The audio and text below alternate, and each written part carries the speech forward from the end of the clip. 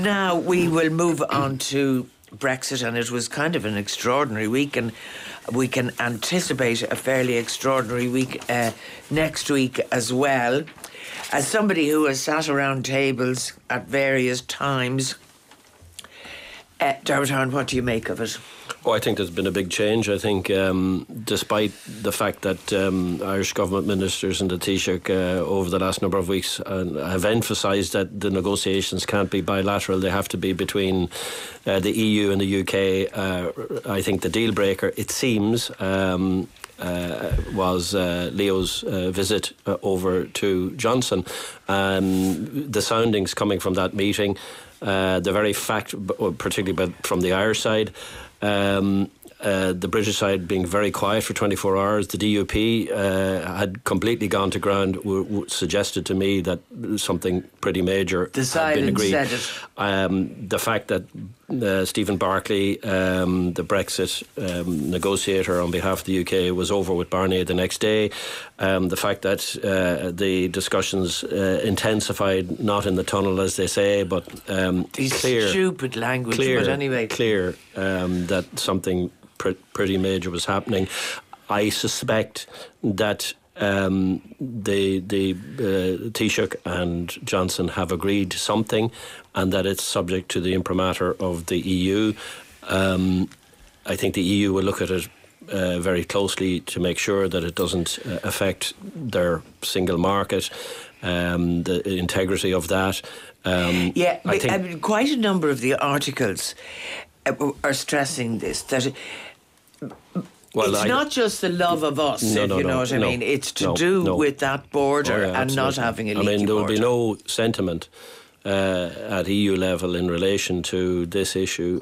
Either they can be guaranteed that bad standard goods will perhaps leak into the EU or whatever. They will make sure, and the bigger countries, particularly Germany and France, will make sure want to make sure that the UK are not taking advantage of a leaky situation on the island of Ireland in order to, in effect, undercut their goods. So and indeed your common or garden smuggling. But I think just reading through the stuff, that necessity to have a border between the EU and the UK when they're gone is critical to them. And for us, if there is a win in it, it's the fact that it's not going to be on our border.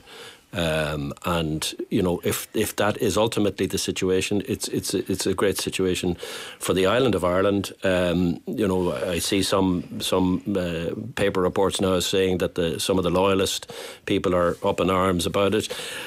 When you hear the leader of the NFU, the Farmers Union, he was on RT yesterday giving an interview. The vast majority of the people of both traditions in the north understand now that they may not have understood 2 or 3 years ago fully the implications of a border on the island of Ireland, soft, hard or otherwise.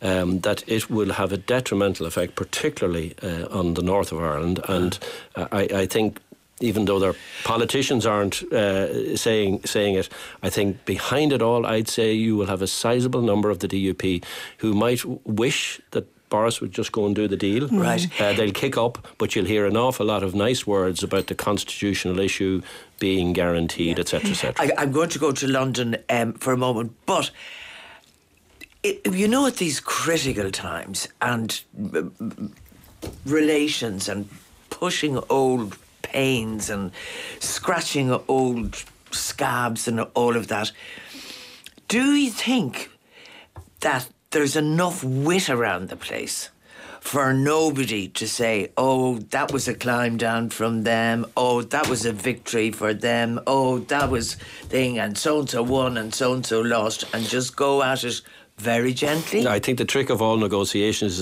is that it has to be agreed that neither side comes out, delighted with a smile on their face. I think it's important that there is a give on both sides. So in other words, there's going to have to be some pain for us. Yeah. It won't be the full backstop. But equally so, there will be pain for the other side. So that's the little balance. We need a fudge, and, don't we? Tell us about the I time. never saw a tunnel when I was out in Brussels, but the whole idea of the tunnel is that there would be no... You keep your trap shut. Exactly. It's a mythical tunnel, basically. Yeah, and the other thing is constructive ambiguity. Oh, I think that... Tell us about the time you were talking, was it to Fischler, about fishing in Ireland? Well, when I was Minister for Marine, there was an issue about the Irish box. It was a mythical box around Ireland to preserve juvenile fish, and it was called the Irish box for decades. And it was a protected area where other member states of the European Union couldn't come in and fish. Or only on certain conditions, and we were losing it under a move at the Fisheries Council. It went on for as long as I was in the department, but anyway, I was getting nowhere, and eventually I got on the government jet, especially to go out and have a lunchtime meeting with Franz Fischler, who was the Commissioner for Agriculture and Fisheries. I met him out in Crete beside a lovely swimming pool. I bought him a beer. God, they'll be going spare listening to this. But anyway, I bought him a beer and I said, Franz, I need a box. I said, I don't care what size it is, as long as I can tell the Irish people that I have a box. And eventually we agreed that we would have a box. He said, you can call it what you like at home. You can call it an Irish box at home, but when you come to Brussels at the meetings, you have to call it an area of a sensitive area for juvenile fish. And we got our Irish box, and the fishermen were happy, and that's there to this day. Language matters. So in all of things, it's the language that matters, and it also is, as I come back to what I said earlier. I had equally in that I remember coming out of the final meeting when we agreed that I was, even though it was a win for the Irish, I was very particular when I did. I remember the 6 o'clock news live from the RT from Luxembourg, I think it was, to say, look, we're the meeting has ended and we have an agreement. There's some things that we don't like, but by and large we're in agreement. The Spanish minister went on his national TV saying it was national sabotage, and I was delighted with this because, as I say, it's very important what people say. Language is very, very important. Tone matters too. Let me go to London just for the moment to get a little bit of figuring out perspectives from over there, and we're going to Dennis Staunton of the Irish Times in London. Morning, Dennis. Good morning, Marion. I suppose the general question, first of all, I mean, this is an awful lot of information has been kept very quiet, though I gather spokespeople are out on the telly this morning on your side of the water. How do you read it? Well, I think it's interesting what you were just listening to, the conversation you were just having about these negotiations and fudge. I think in a funny way this is a different one, because if you looked at where the positions were until a few days ago, both sides had red lines which were so firm they couldn't budge from them. So on the British side, it was that Northern Ireland had to leave the European Customs Union along with the rest of the United Kingdom. There were no two ways about it, and that had to happen. And then from the Irish and European point of view, you couldn't have any kind of customs border on the island of Ireland, and the European Union needed to know what's coming into the single market.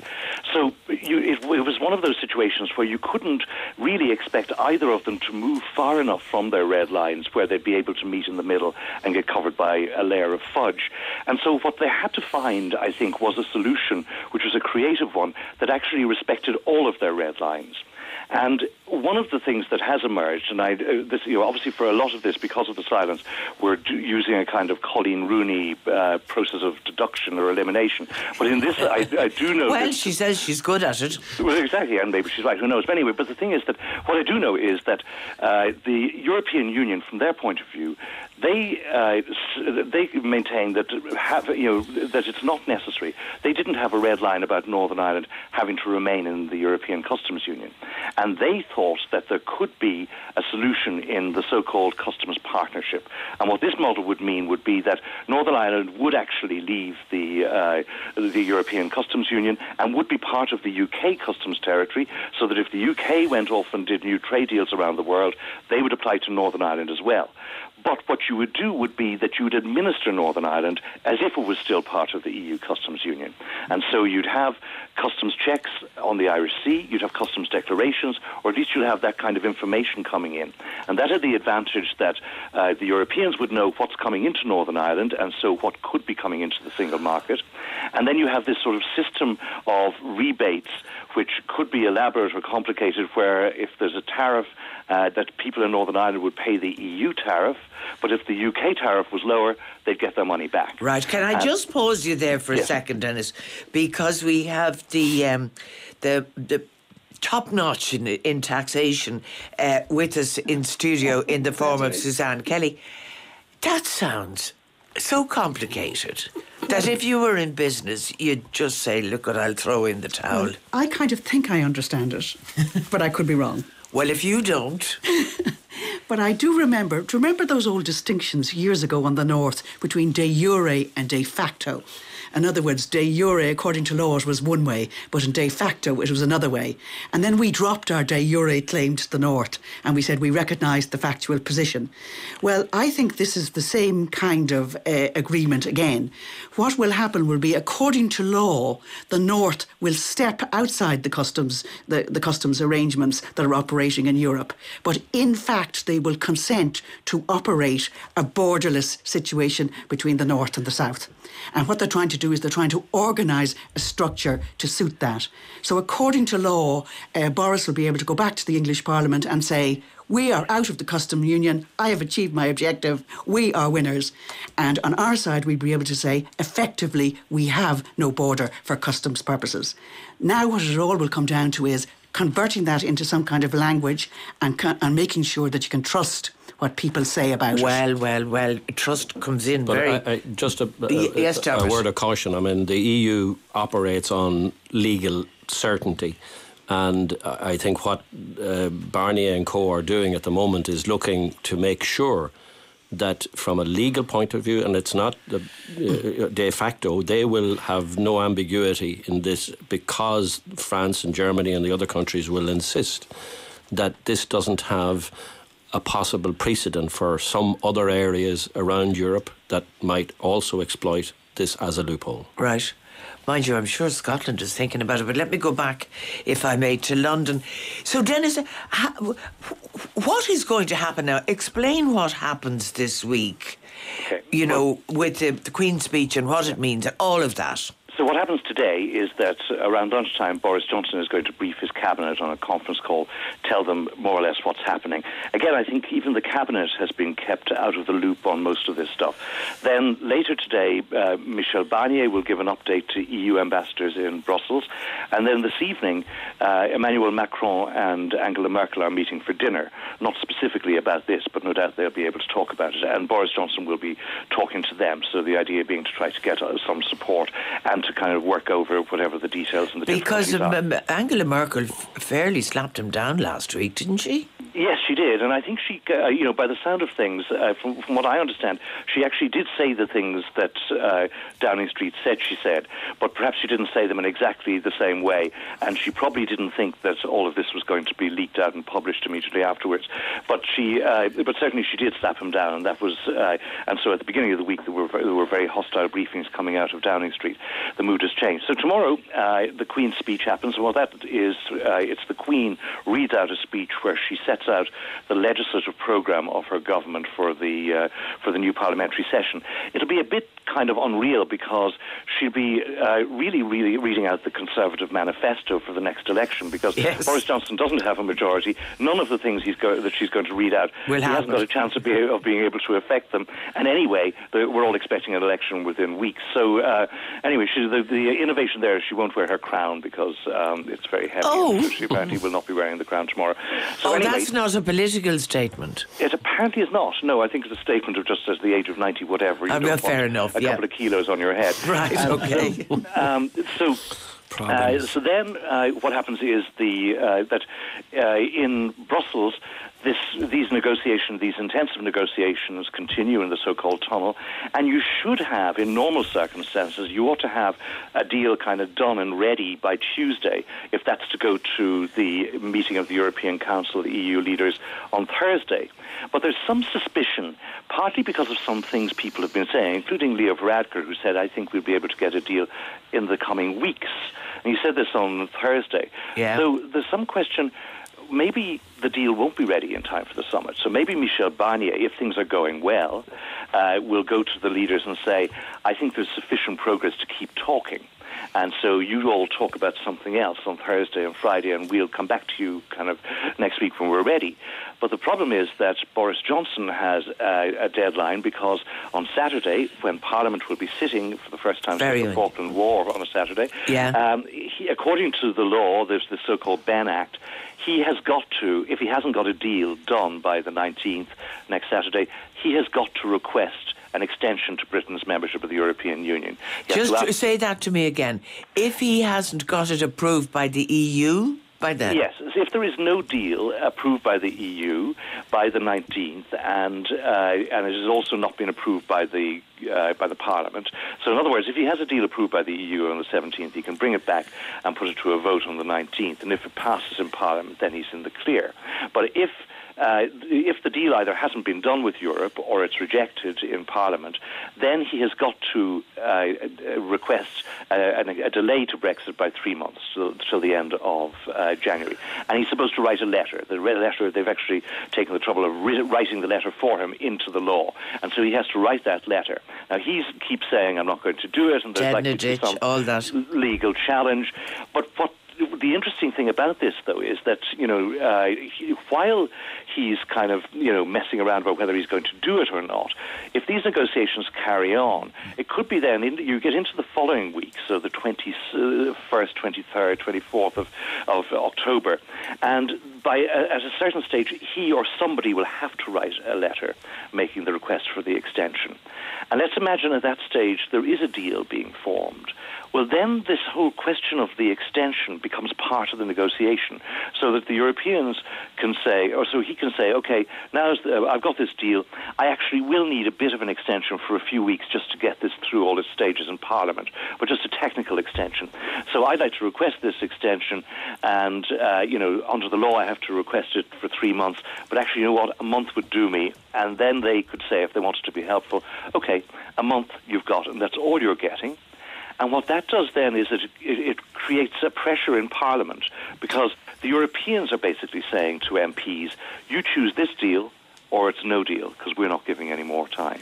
And how are the numbers shaping up? I mean, it was reported yesterday that there were 10 Labour MPs who would be willing to vote with him. It looks, given how Rees-Mogg is quoted today, that he's going to bring the ERG with him. Yeah. Question mark over the DUP? Yes. Now, I think it's interesting. If you look at this interview that Nigel Dodds gave to La Repubblica yesterday, or short remarks, basically he said, and it sounded very tough, we will not accept anything that leaves us behind in the European Customs Union. We must be full members of the UK customs territory. And, of course, under the proposals, as I understand them at least, he'd get his wish. He wouldn't be left behind in the European Customs Union. So, to some extent, they're battling against a straw man. And so I think there's a decent chance, at least, that you get the DUP on side. And Downing Street is very much in touch with the DUP. Okay. One of the people at that meeting on Thursday was John Bew, historian, son of the historian Paul Bew. And John Bew has a very good understanding of Ulster-Unionism, and he also has been in regular contact with the DUP. So I think he would have a fairly good sense of what they could bear. Okay, can I just go to you, Dermot Ahern? You wanted to bring in the question of Corbyn, because Corbyn said he'd whip. Corbyn apparently has said that Labour are not going to vote for any deal by Boris Johnson or coming out of the meeting with Leo Varadkar, which is surprising in that he probably hasn't even seen the details of the deal, given that the British Cabinet haven't seen the details of the agreement. So it's still a pretty difficult issue as to whether it'll pass the... Right. But the one other thing I just want to point out, I can't see personally how an agreement will be ready for the summit this week. I think it's inevitable Too that much some yes, I mean the EU doesn't work that fast, and I would suspect. Can I just say something on Corbyn, Marion? Yes, certainly. Because I think it's worth pointing out that what we do know about Boris Johnson's Brexit deal is that he wants to abandon the so-called level playing field commitments. And so what he's looking for is actually a very hard Brexit. He wants Britain out of the customs union, out of the single market. Which is all bad for us anyway. You know, exactly. Colin McCarthy wrote a very good piece in the Sunday Independent. That's right, this morning. But also, the fact is that from Jeremy Corbyn's point of view and the Labour point of view, what this looks like is a bonfire of regulations protecting workers' rights, environmental rights. So Corbyn's problem with this deal is not so much about what it does about the border or Northern Ireland. It's actually the rest of it. It's the rest of the direction that Boris Johnson wants to move in. Okay, I was going to bring you, but just they've told me from outside. The Home Secretary, Priti Patel, told the BBC's Andrew Marr show this morning that progress had been made by Boris Johnson in the talks, but she repeated a statement that it would not be acceptable for Northern Ireland to be treated differently to the rest of the UK under any customs arrangement. Well, I presume that can be wheeled around a small bit because it is treated differently in some other ways at the moment. I haven't come to you yet, Kevin. Your take on it, both politically here and the coverage in the paper. Yeah, well, the first thing is that Michel Barnier is apparently, from what I hear, he's on your team. He hates the word tunnel as well. Oh, I think it's ludicrous. And apparently you will never hear Michel Barnier actually say the tunnel. Man. He always talks about these intense negotiations. So I think it's the broadcast behind the scenes that have created that. But to go back to your point, I think, about what victory looks like for either the British side or the Irish side. And I'll never forget back in December 2017 standing outside government buildings on a cold December morning, and they had the lecterns there, and we waited for hours and hours for this press conference that had been called with Leo Varadkar, where we were going to hear about, I think it was only being conceived as the backstop at that stage, but essentially what was the original Northern Ireland deal that Theresa May had done before Arlene Foster got wind of it and was straight on a plane to London. And I remember looking through the gates as they took the lecterns back inside the building that particular day. So I think Dublin will be very slow this time to declare victory or to declare this is over the line. That's the lesson of this week and the meeting outside Liverpool, is that the optics were so much better. I think the Irish and British have learned an awful lot about managing the optics. We had, pictures of them walking through the woods, but there was this no double lectern. And Lucinda Creighton was writing about that today. Played so badly. There was no quoting classical analogies at Boris Johnson. There was none of that clunky stuff. It's interesting as well that relations, strangely, between Varadkar and Johnson do seem to be better. I mean, there was a huge shock in Dublin on Tuesday. We were all a bit distracted with the budget, but one person in government said, which we'll be coming to shortly, Downing Street flamed Angela Merkel. They were shocked that Downing Street could brief in the way that they did against Angela Merkel. So there was a lot of fear, I think, among Varadkar's people about going over to that meeting. Well, one of the things that apparently Angela Merkel said to them, was it him, whoever, yes, said to Boris Johnson, it would be easier for Germany to leave the EU than for Britain to leave the EU because of the peace process, Northern Ireland, violence and history. But that's the piece about Brexit that is so difficult, is that it is this thing of pressing on old wounds all the time. I mean, for a German Prime Minister to say that to a British Prime Minister does then, I suppose, create the context for the subsequent flaming that happened, and indeed the reaction of the tabloid press, which captured precisely, how dare, I think the term kraut was used. Was it? Yeah. But things are so strange. There's a great line in Tim Shipman's piece in the Sunday Times today where he's talking about the civil servants in Downing Street and how they knew the moment that things got serious. Story. Yeah. And of course, we've all become very familiar with Dominic Cummings, but apparently the moment that everyone around Boris Johnson realised this is real, there's actually movement here, was when they saw Dominic Cummings in a suit, because he looks more usually like one of the Extinction Rebellion protesters outside Number 10 than a civil servant inside. And that's the bizarreness of where we're at. But they did say it looked like a suit that he'd borrowed from someone else. From a charity shop. Dermot, you want... What I find refreshing is the fact that an awful lot of our European colleagues actually understand the issue on Northern Ireland and the Good Friday Agreement, the all-Ireland economy. It's really refreshing to hear people like Merkel say these things, but also the spokespersons for the European Commission when they come and do the press conferences. I've seen quite a few of them, and I was astounded at the knowledge that they knew, and they were able to answer everything, and they fully understand, which I think is good from our point of view. Yeah, because I was watching one of the press previews last night, I think it was from Sky, and the contributors still kind of saying, what in the name of God is all this stuff about Ireland? I don't think they're as well informed. I'll go to Dennis on this, and this could be nonsense. But I get the feeling that they're not as well informed in Britain about the details of the North, the island of Ireland, and the history of violence and all that. No, I think that's true, and it's also, of course, the fact that the only political party from Northern Ireland that's represented in Parliament is the DUP. We also have an independent unionist, Lady Harman, and so the only people who are there speaking in the chamber are people who are saying there's nothing to worry about here, that actually there's no danger, there's no threat to peace from any of this stuff. Yeah. And so that's part of it. I think that the other thing which some of them find hard to bear and to understand is that for the first time in centuries, the Irish are part of the bigger, more powerful side in a dispute. And that sort of feels wrong to some certain kinds of people here. Counterintuitive. It just, yeah, exactly, and there's also just this sense of a small country getting in the way. If only these people would get out of the way with their backstop, we could just talk directly to Angela Merkel and Emmanuel Macron, sort this stuff out. I mean, it'd be the same if it was another small country in Europe, that they just sort of feel as if it's the sort of tail wagging the dog stuff, and I think that's where you get some of the intemperate comments that come out. And it's probably understandable in one sense. We're, less than 1%.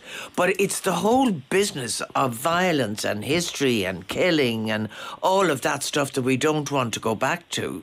Yes, and I suppose the point is that, you see, again, what some of the Brexiteers would say is that by even speaking like that you're pandering to violent people and saying that you're going to allow them to determine what you do about a big constitutional issue.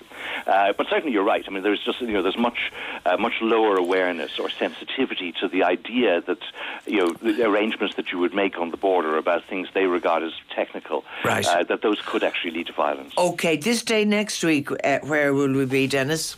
We'll be.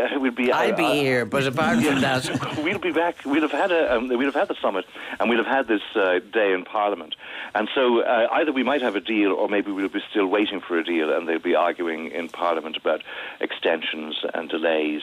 But I think Brexit won't have happened by this time next week. Do you think that Corbyn will whip all of... This is the last question I can see pleading out there. I have to take a break.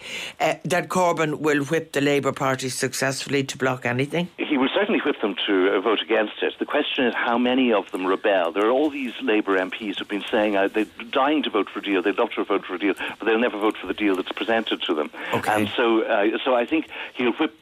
most of them will follow his lead, but the question is how many of them will peel away. Yeah, it's all very interesting and very important. But anyway, we will leave it there. And Dennis Staunton, Irish Times and London, thank you very, very much indeed, and we'll take a break.